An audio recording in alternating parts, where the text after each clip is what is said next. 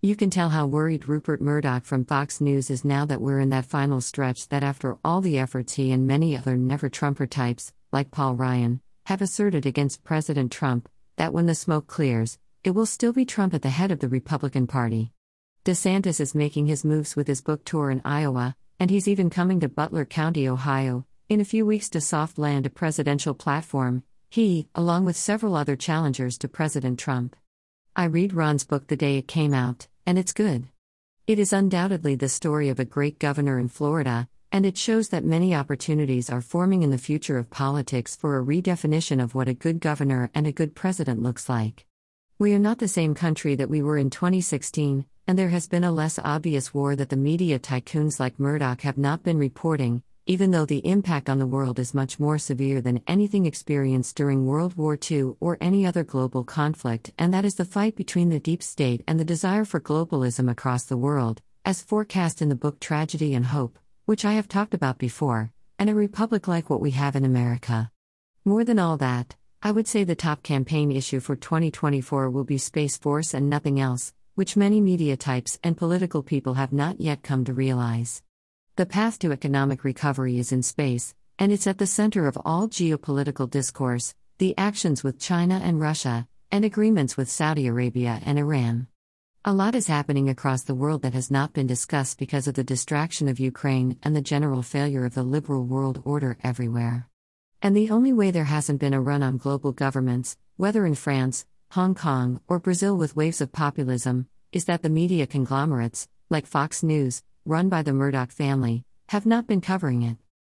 The straw poll at CPAC in 2023 tells the whole story. People get it. Trump won 62% of the vote, DeSantis had 20%, and Nikki Haley was at 3%. Everyone else went down from there, which is how it will be in the upcoming primary in the end. The never-Trumper types have filled Ron DeSantis' head with their dreams of him dethroning Trump. It's their last gasp as members of the Republican Party to fulfill their objective, and they are starting to worry. I think the obvious cracks that have always been there can actually be seen in the Kellyanne Conway divorce from her longtime never-Trumper husband, George Conway. The hatred of internal politics is most evident in those kinds of public relationships, and Trump's reaction to it was very appropriate. He has no love for George Conway, and it's obvious that Kellyanne's husband, or soon-to-be, ex-husband, is very jealous of Trump. That is generally the case for all never-Trumpers, including John Kasich in Ohio, and they all have the same fate coming for them. They may not like Trump, but they certainly don't represent what the Republican Party has become. Without question, Ron DeSantis is to the political right of Trump. But could DeSantis get voter engagement from 75 million people like Trump can? Not even close. Hard conservatives might really like DeSantis, but one of the biggest successes Trump has had was his ability to pull over Democrats to the Republican Party, to get minority voters to support Republicans over Democrats. And that is something none of the never-Trumper, country club types of Republicans were ever able to do, so of course, they hate Trump. Trump has his own country club. He has his own fundraising reserves. Trump has his own social media. Trump is the media, and without him, nobody has a chance. So the fissures have formed along those jealousies, and in the end, people pick their people, and they love Trump and will continue to. The deep state is very much wounded. They have been caught with their election fraud tampering around the world, and they also have their hand in COVID and the many deaths that occurred. And people have revenge on their minds. Many of the occult leaders behind the deep state have fled for places where people aren't and are trying to go underground to avoid the wrath that is coming. That is most obvious in the COVID case moving through Congress presently. People want to know who, what, why, when, and where regarding COVID, and that was never supposed to happen with the deep state's role in it.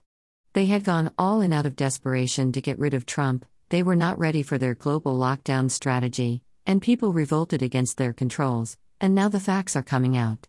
Fox News might not be covering it. CNN clearly isn't interested in covering it. But remember the Georgia Guidestones that were destroyed this past year. The globalists are running for the hills.